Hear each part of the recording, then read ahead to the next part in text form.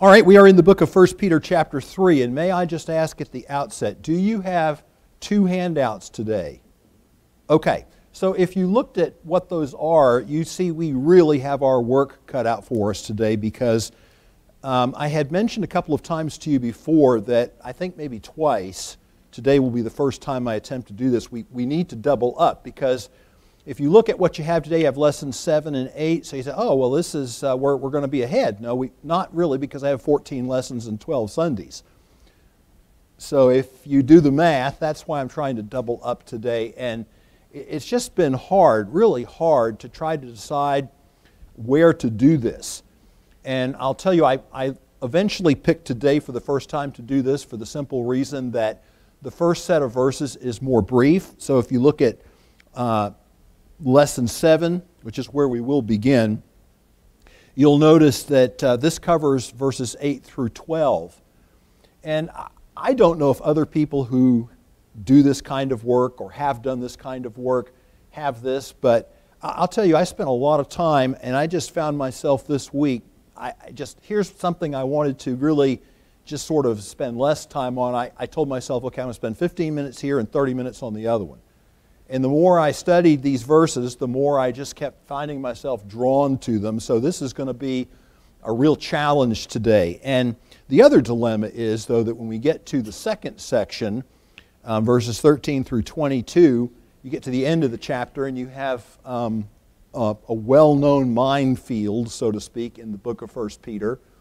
And when we get there, according to whatever time we have, I'll do my best to tell you what I think. But don't worry about that if you think something different, because undoubtedly there'll be people in here who do. That's just the way that passage is. And it's nothing to get up in arms about or worry about or to be upset. All right, so let's read from 1 Peter chapter 3, verse 8. Finally, all of you have unity of mind, sympathy, brotherly love, a tender heart, and a humble mind. Do not repay evil for evil or reviling for reviling, but on the contrary, bless. For to this you were called, that you may obtain a blessing. This is a little bit different than how we typically do things, because usually the preacher gets up or the teacher gets up and reads the text, and then you hear the message. In this case, Peter saves the text for last. Here's the text. For whosoever desires to love life and see good days, let him keep his tongue from evil and his lips from speaking deceit. Let him turn away from evil and do good. Let him seek peace and pursue it. For the eyes of the Lord are on the righteous, and his ears are open to their prayer. But the face of the Lord is against those who do evil. And you can right away tell, depending on how your Bible is set up or whether you have notes or whatever to call your attention to this, that this text that Peter uses for his message in the opening two verses is from Psalm 34, verses 12 to 16. So what are we going to do with this today? Well, again, and I apologize for going quickly on some of this stuff, but we're going to look at this today as the Christian as a brother. And you'll notice in verse number 8 that he says, finally, all of you. So you think about the fact that what's been happening in the more immediate previous context is he's talked to some different groups of people. I mean, he's considering them Christians, but he's still singling out different groups of people. He talks to servants, remember that? In verses 18 through 25 of chapter 2. And in the opening part of this, he talks to wives, then he talks to husbands. But he gets to this section, and what he really wants to do is to address them all. And that's why I think way earlier when I gave you some designations that I said I would try to give a little more color than just say the Christian as a brother. And so this kind of concerns church life more generally, if you want to look at it that way. And the reason that I say that is because he says all of you, that takes in everyone, all the brothers and sisters that are in his readership, and if we think of it like our church that way, and he addresses them that way. But you'll also notice, if you're familiar with the King James rendering, in the ESV as we read it, you get down to brotherly love, and the King James translates that love as brothers. Also, if you go back to 2:17, so that's an important verse, I think, because Peter has already actually made a reference to exactly what we're doing here. In chapter 2, verse 17, he says, honor everyone, love the brotherhood. All right, now, the brotherhood is bigger than just here, right? But we think of it in this context today. We think of all our brothers and sisters that are part of Community Baptist Church. And you and I are related together as the brotherhood, which consists of brothers and sisters in Christ, which harks back to this common bond that we have as a result of the new birth. And so what I want to do is try to develop this briefly by talking about the relationship. We'll just be very brief on that. But flowing then out of this relationship that we have, there are some responsibilities that Peter outlines, and I think that's where the real heart of this is today. But the toadstool, so to speak, the lily pad that you're leaping off of is this idea of the brotherhood and the relationship, as you see there, that we have because of the new birth, which Peter talks about in also verses 22 and 23 of chapter 1. So we mentioned he's been speaking selectively now to everyone in general. Christ is our common bond. So in considering the responsibilities, let's get out of the way the negative first, okay? So that we can end on a positive note. Because I've divided this into two things, what we must avoid and what we must embrace. And what we must avoid are what he is talking about when he refers in verse 9. Do not repay evil for evil. This kind of becomes a favorite word, good and evil, good and evil. And our word here for evil, kakos, is a word that has the idea of malice associated with it. And if you were to do a study, if you can do like an ESV, if you just want to use good and evil, or however it's translated in the version you use, if you've got a concordance ability with that, you find this just keeps coming up. He keeps hammering on these ideas of good and evil. And it has the connotation of malice, which we saw back in chapter 2, verse 1. So we have to be very careful. There's a distinct concentration, folks, and let me just say this. There's a distinct concentration. Good and evil can cover a lot of territory, right? But there's a distinct concentration in what Peter says beyond just the general on our speech, our words. And in today's society, that's more than just me talking to you, you talking to me. You've got all kinds of words that we use in all kinds of contexts, whether it's text messaging or emailing, or you leave a voicemail for someone, or Facebook or some other form of social media. Words are all over the place.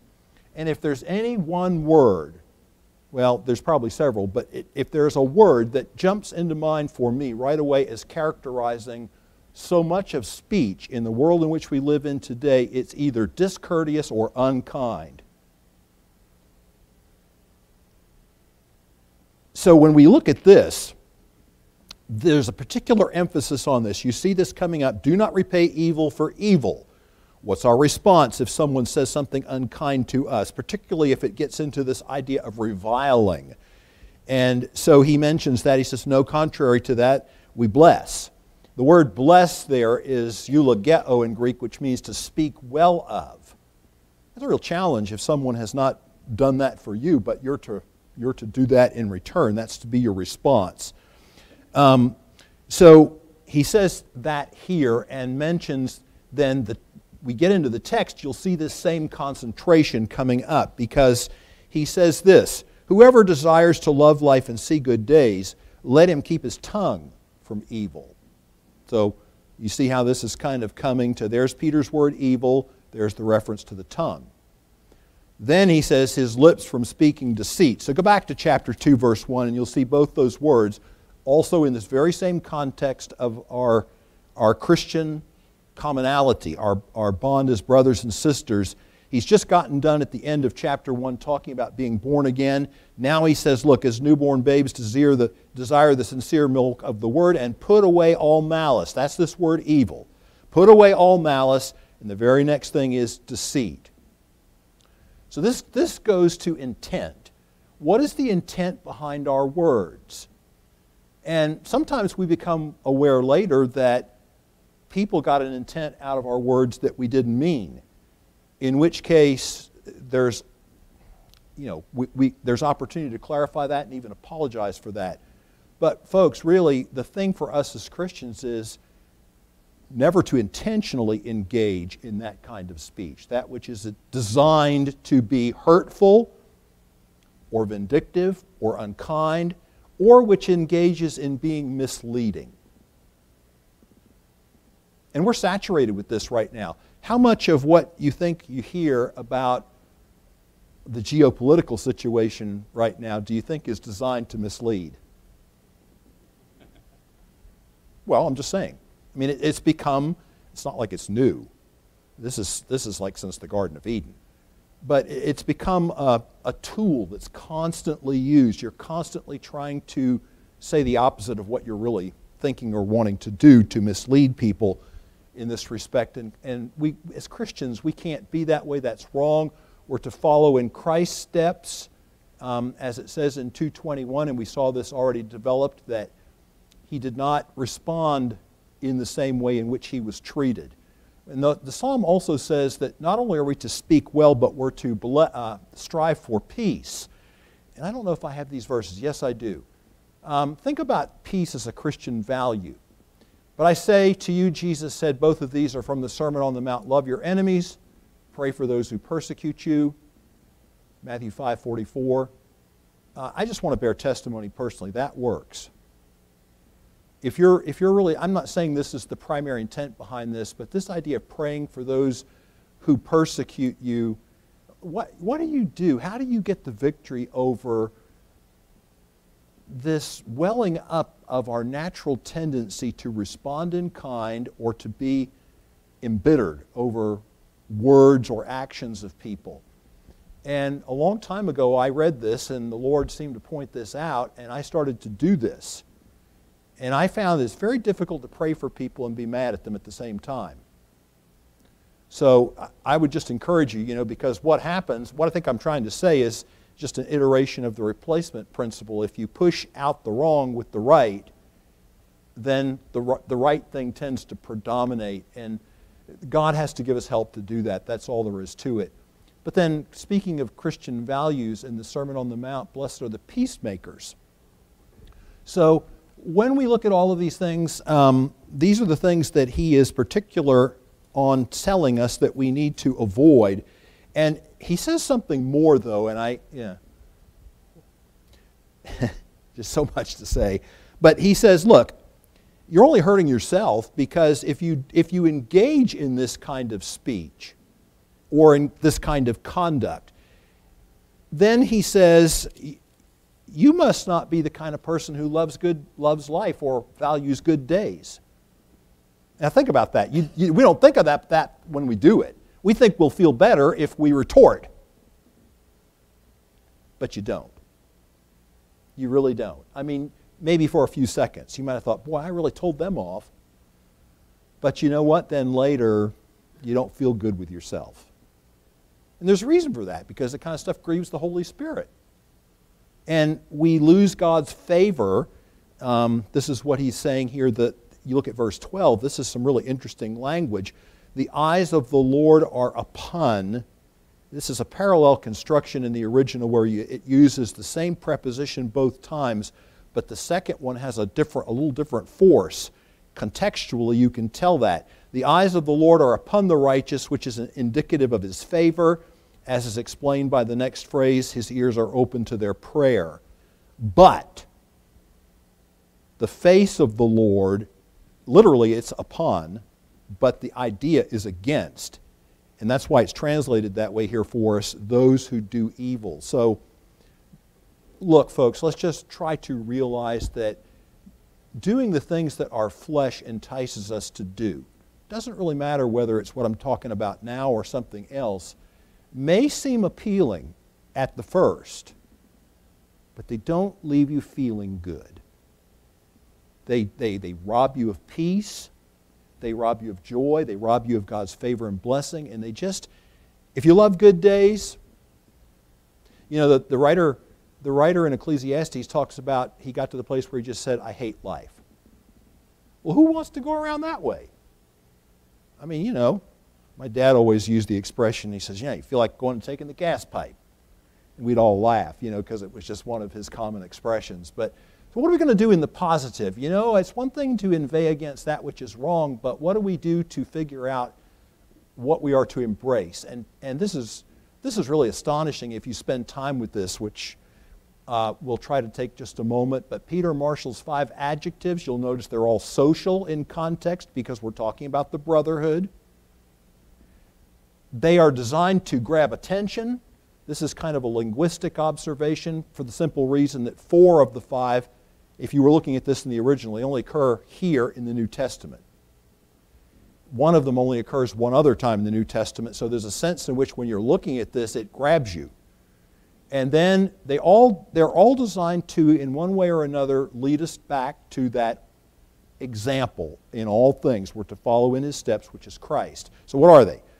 And by the way, take the notes, look at them. If you come up with a better word for any of these, let me know. I don't say this is infallible at all. But first of all, Peter mentions unity. So he says, finally, all of you have one mind. You know, folks, here's the thing you have to, I guess, maybe say practically about that. We just don't all think alike. We have different viewpoints on things. So what's Peter talking about when he says that we're to have unity of mind? Well, I think what we can say in a practical vein is just to remind ourselves. And you have to, it seems like you have to keep doing this. You have to keep reminding yourself that what unites us is more important than anything that might divide us. And that's the thing you have to keep in focus, because if we let ourselves devolve into all these little petty ways in which we view things differently or may take a different opinion or a different interpretation or whatever, that's endless. You just spend your whole life all wrought up and upset with people and even yourself. And not necessarily my favorite president, but I'll certainly acknowledge that he delivered some good speeches. In 1961, John F. Kennedy was addressing the Canadian Parliament. And he used this exact phrase, but I'm going to read a couple sentences because this is really, I don't know if you had a speechwriter back in those days or what, but this is good. It really is good. Geography, he said to the Canadian Parliament, geography has made us neighbors, history has made us friends, economics has made us partners, and necessity has made us allies. Those whom nature hath so joined together, let no man put asunder. What unites us is more important than, is greater than what divides us. And we have to keep that in focus in the brotherhood. That Christ, and I have some verses here for you. Well, I thought I did. Yeah, I do.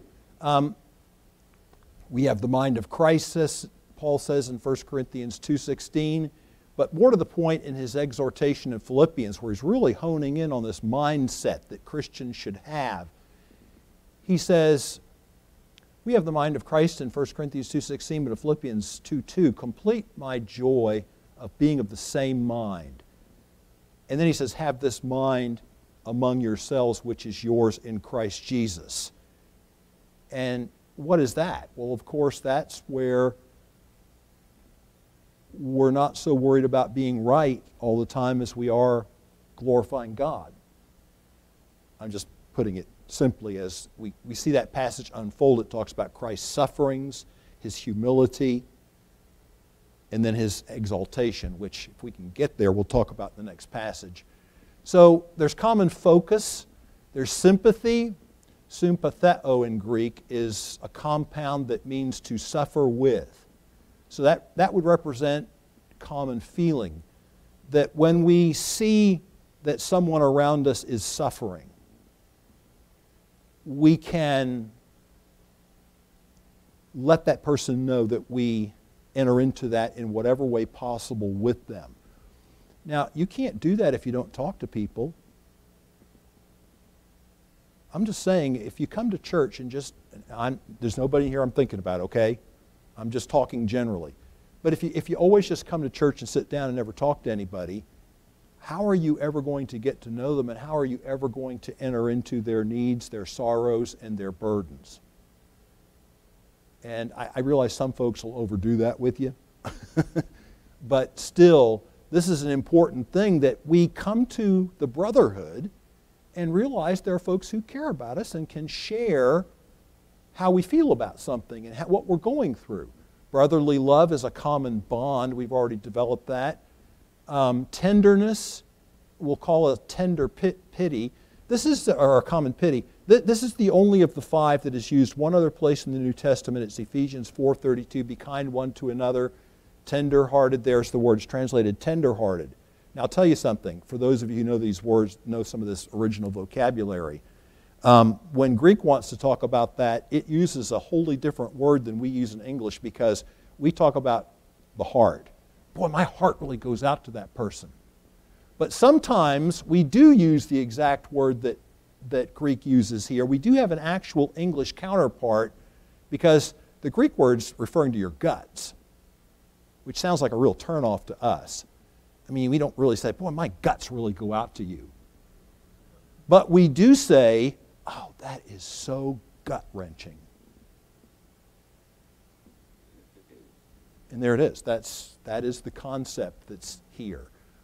And there's humility, which I've decided to call common esteem, kind of hitting more on the application of this, because what does this Philippians 2, going back to that verse 3, say? Do nothing from selfish ambition or deceit, but in humility count others more significant than ourselves. What does pride do? Pride makes me esteem myself more important than you.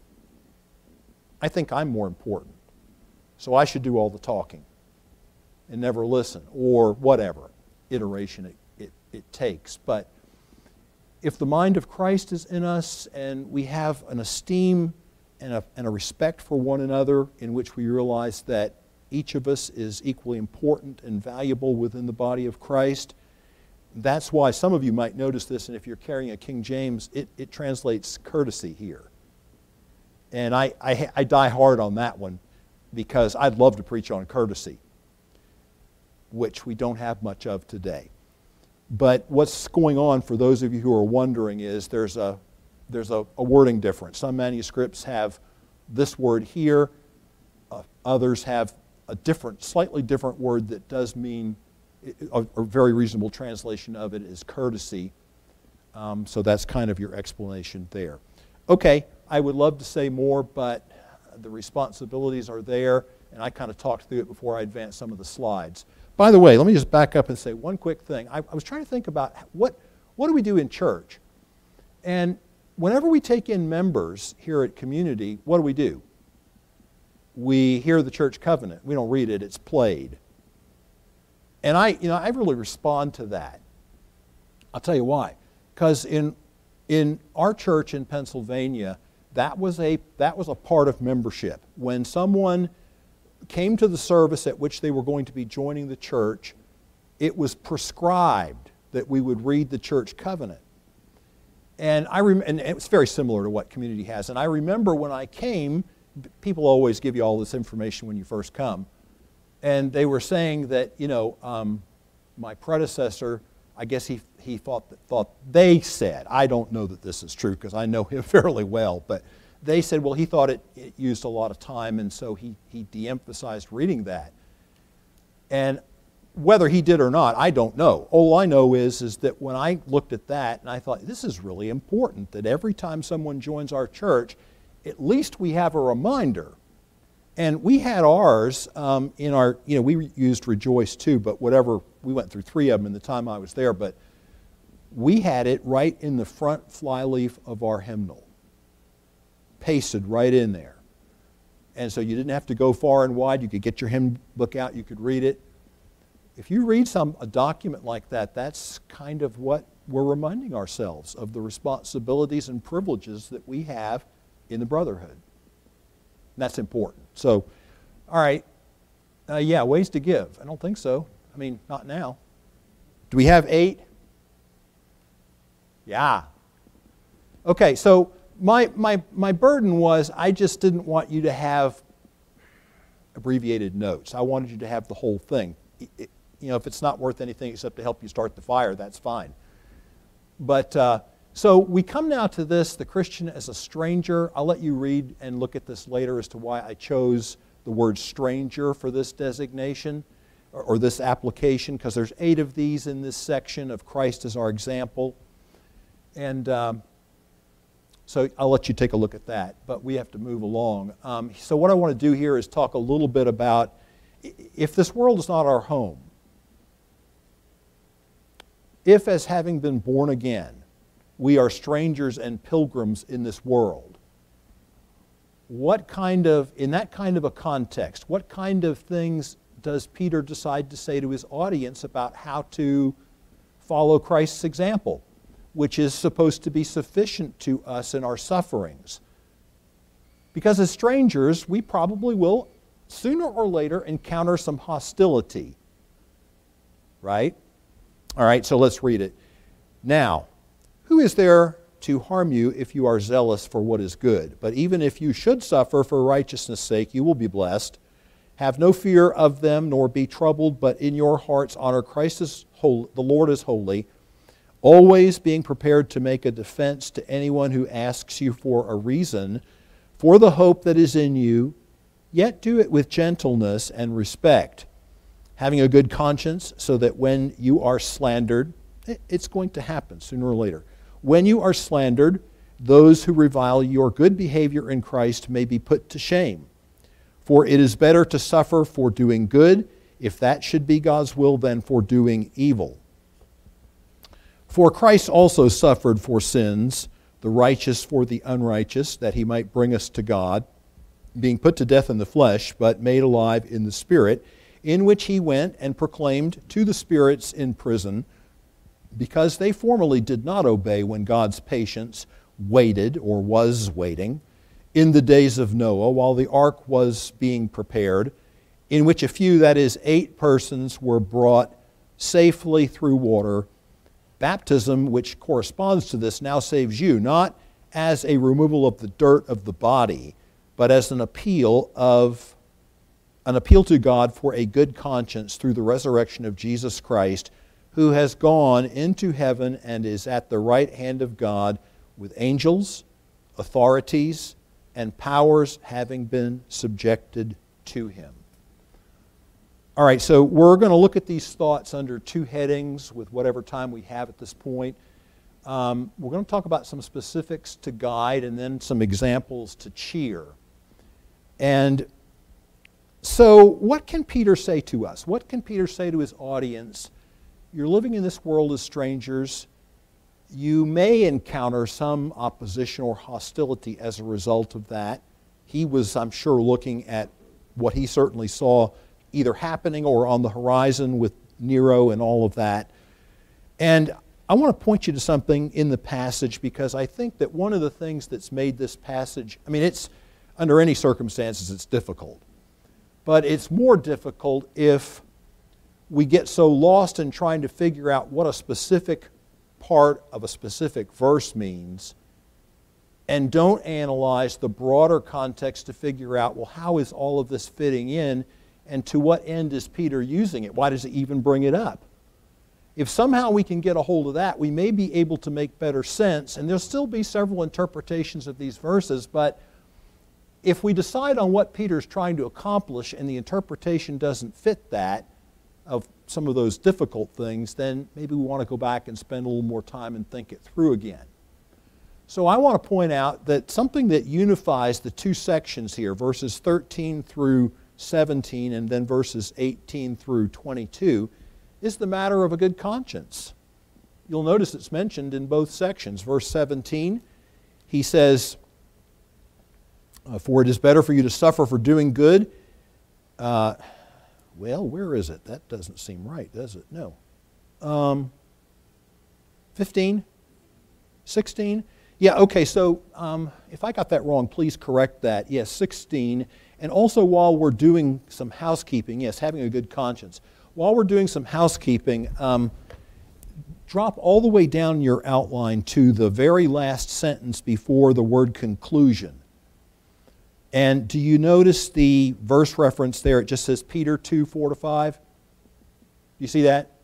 If you have a pen or a pencil, write 2, 2 Peter. I noticed that after I'd already sent the stuff to Pastor Andrew, and so I couldn't really go back and get that fixed. All right, so good conscience. And then he mentions that in relationship to God, he mentions conscience, the appeal or answer of a good conscience to God. So right away, we've got two different things to think about this or consider this in. We've got toward God, and I want to talk about that first, and then we've got towards men. So I'm actually dropping down to verse 21 first. Now, isn't it interesting when he talks about this, he talks about the appeal. He says baptism is the appeal or the response, would also be a valid interpretation of that word, of a good conscience to God. In this same context, he also talks about things which, if you think about the practice of the early Christians, when they got ready to baptize, what kind of a confessional? I mean, we have that in Acts chapter 8 or whatever it is, where the verses are Philip and the Ethiopian eunuch, and he says, if thou believest with all thine heart, thou mayest. Remember that? So at least it causes us to reflect on the fact that the early Christians were serious about this. Baptism meant something. And you would use baptism for exactly the purpose that God intended, and that is for a public confession of faith. Whether you had 10 people there or 200, it really wouldn't matter. It would be an opportunity to give a public confession of faith that Jesus Christ is Lord, that He's risen from the dead, and that now you identify with Him, buried with Him by baptism, raised to walk in newness of life. It's a picture, it's a symbolic representation of conversion. I'm identifying with His death on the cross so that the old Tom Coleman, I'm saying, is in the past. Now I'm identifying with Christ coming up from under the water. You say, why do you use water? Well, try burying somebody under dirt. They don't come up. So it's probably good that the Bible decided to give us water.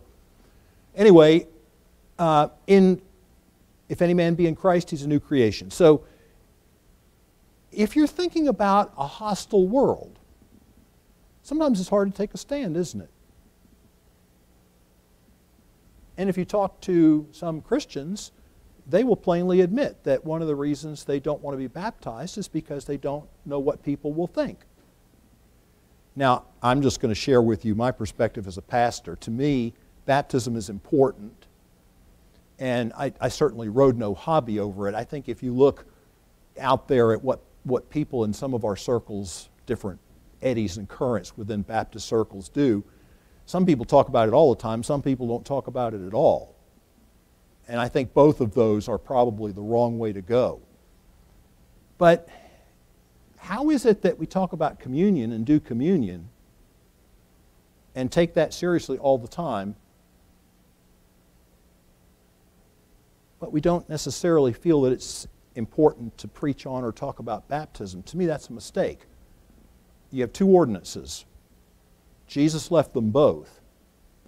How do you know if it's the UPS man coming down the street? Did you recognize his truck? If he gets out of the truck, you recognize his uniform. How do you recognize Christians? This is the emblem He gave us.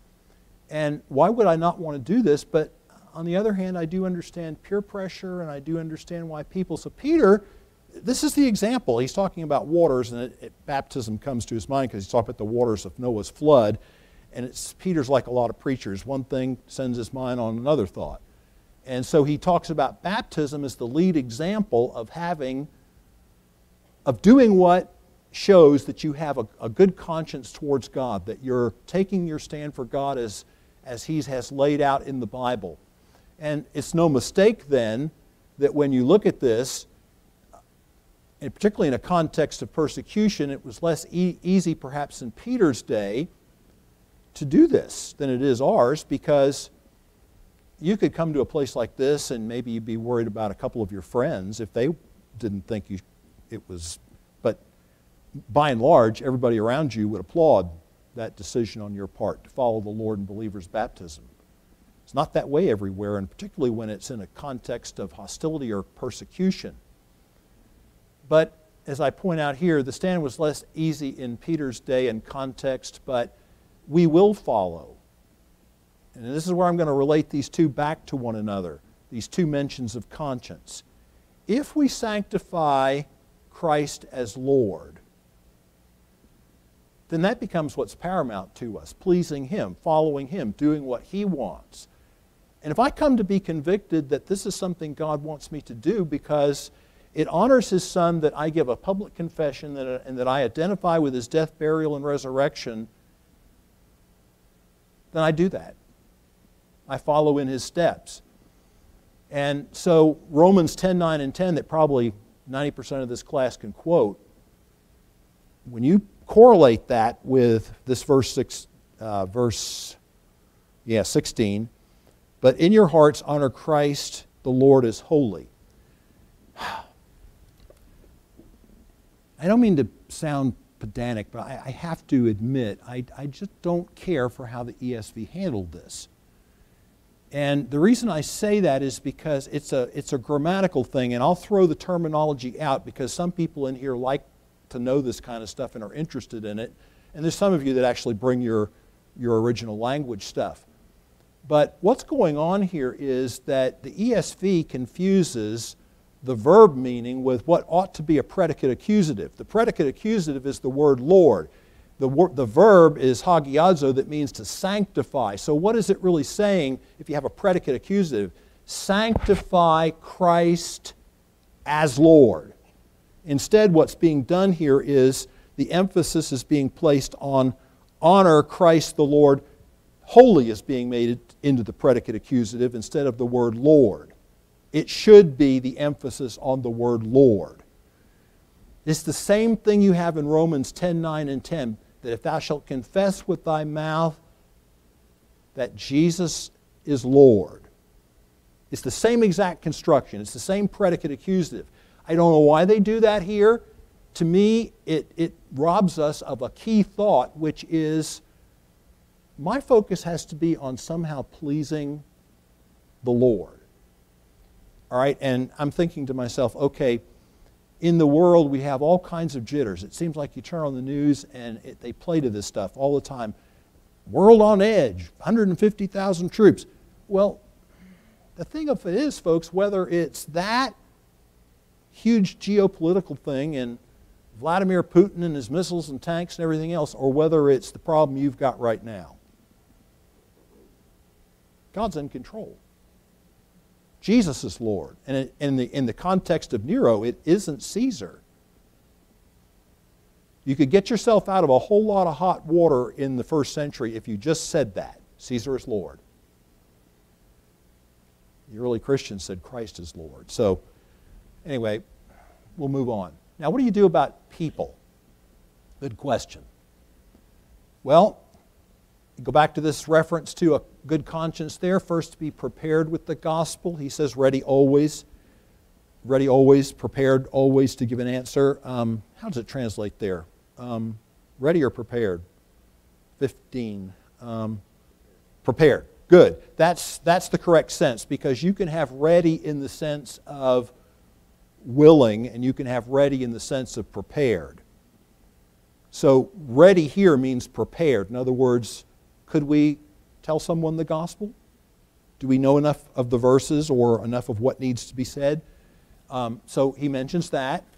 And he says, also be ready to give a defense. And here's the word apologia, which people who have studied this know you have a whole line of apologetics is a study of biblical field of study. It's where you would give a defense. That's what Ken Ham does when he gets on there with Bill Nye. Giving a defense. But you do it in the right spirit, because if you don't do it in the right spirit, you just do more harm than good. And so he mentions you do this with gentleness and respect. And you also try to have a good testimony, which is the idea of having a good conscience again, because when you're slandered and they revile you, then they see your good conduct and they're put to shame. So, same thing he was really saying back in that section in chapter 2 earlier that we looked at. Okay, now, we got to look at this, because here's the whole thing, and we're low on time. But, so I don't know, maybe I'll come back and say a little bit next week. That's not a promise, it's a maybe. But if you're looking for examples, okay, so here's the point. Here's the whole point I'm trying to get at. So if we are careful to follow these guidelines so that we have a good conscience towards our fellow believer and our fellow man, and we're also having a good conscience towards God because we're honoring Him in the way that He outlines, whether Peter just happens to use the illustration of baptism, but there's a ton more you could talk about. Then, if you do right, typically, what follows, God blesses you for your obedience, right? And we see that. So I'm not just inventing that out of the air. Verse 14 talks about blessing, but even if you should suffer for righteousness' sake, you will be blessed. Verse 9, do not repay evil for evil, reviling for reviling, but on the contrary, bless. For to this you were called, that you may obtain a what? Blessing. All things being equal, we don't obey God to earn His blessing, but when we obey God, God sees fit to bless us. Is that a correct statement? Okay, so if that's true, how do we show that this, are there any examples that can be given to encourage us in this line? Well, Christ is the overarching one. He suffered, though not for His own misdoing. Let's look at verse 18. I will have to say something next week because I just can't keep us over time beyond 20 minutes. No, not really. For Christ also suffered once for sins. The operative phrase that I'm referring to here is the righteous for the unrighteous. I would really love to come back sometime if given the opportunity and preach on verse 18, because this develops, just verse 18 on its own. This verse is so rich, it develops so much Christian theology, particularly in relationship to the sufferings of Christ. What is the nature of Christ's sufferings? They are words I was using for, but let's make three statements real quick. First of all, they were vicarious, is the technical word you use, substitutionary. He suffered the righteous for the unrighteous, right? He didn't do anything wrong. He wasn't suffering for His own sins, so they are vicarious. It says that He might bring us to God. I don't have time to develop the mechanics of this, but basically the thought behind that is they are reconciling or they are propitiatory, because bring us to God is the regular Old Testament expression also used in the book of Hebrews for the sin offering. And that was what Christ was doing by presenting Himself a sin offering to remove the barrier between us and God, which is sin. That's reconciliation. That's propitiation. Two different turns of thought, slightly different meanings, but roughly in the same ballpark of meaning. So what we're saying, three things about the sufferings of Christ. The righteous for the unrighteous, it was vicarious. That He might bring us to God, reconciling or propitiatory, being put to death in the flesh, but made alive in the Spirit. That's an interesting one. That's our first point of discussion. But if we put that phrase with once, put those two thoughts together, once and being put to death in the flesh, but being made alive in the Spirit, then we realize that the sufferings of Christ were also final. They were successful. They accomplished the goal. The sin offerings didn't, right? In the Old Testament, the sin offerings didn't. There was remembrance, constant remembrance. But when Christ suffered, He suffered once. This word once means once for all. No repeats. No mass necessary. No further good works on anyone's part necessary. Not that they ever were in any dispensation. Christ did it, and He did it all. And He did it once. And when He comes the second time, what does the book of Hebrews tell us? He'll come apart from sin. His dealings then won't be as they were when He came to die on the cross. They'll be in victory. This is going to victory. I'll have to explain more about this next week. Why I said this is our first interesting thing, this sentence, and we have to quit. When it says being put to death in the flesh, we understand that fine. Being made alive in the Spirit, little s in the ESV. King James, capital S. NIV, capital S. ESV and NASB, I think. Is it NASB? Little less or big? Little. Yeah, they'll give you the margin, but in the actual translation, you have two prominent translations that we use all the time. King James and NIV, you may consult that quite a bit, use a capital S so that they're taking the primary interpretation that this is a reference to the Holy Spirit. ESV and NASB use the little in taking the reference as to the human spirit, the Spirit of Christ. We'll have to stop here and talk about this next week. So I hope you come back. We have a lesson and a half to do next week. Heavenly Father, thank you for this day that you gave us. Thank you for the ground we could cover. I just pray, Lord, that you would find it pleasing what we do here today, the honoring to Christ. I pray that you would find our desire in our hearts to be like him, to understand more of how he is so that we may follow in his steps, to be the thing that we walk away with. In Jesus' name, amen.